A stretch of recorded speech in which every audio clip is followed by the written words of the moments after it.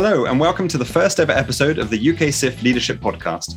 My name is James Alexander, the Chief Executive of UK SIF, and I'm here with two of my colleagues, Oscar and Sally, to introduce ourselves and our mission. I'll let them say a few words.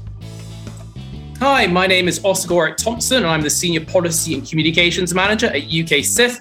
I focus on the organisation's public affairs policy and external communications activity.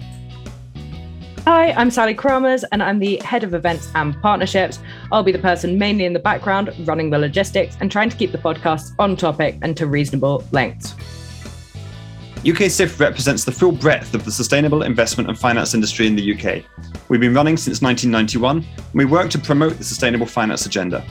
We also work closely with policymakers and others to find new ways to overcome the barriers to the growth of sustainability.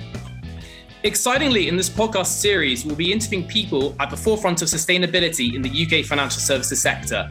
We will release a session every morning of COP26, aligned with the formal agenda, to give you a briefing on what the industry is doing, from the energy transition and net zero to gender and diversity.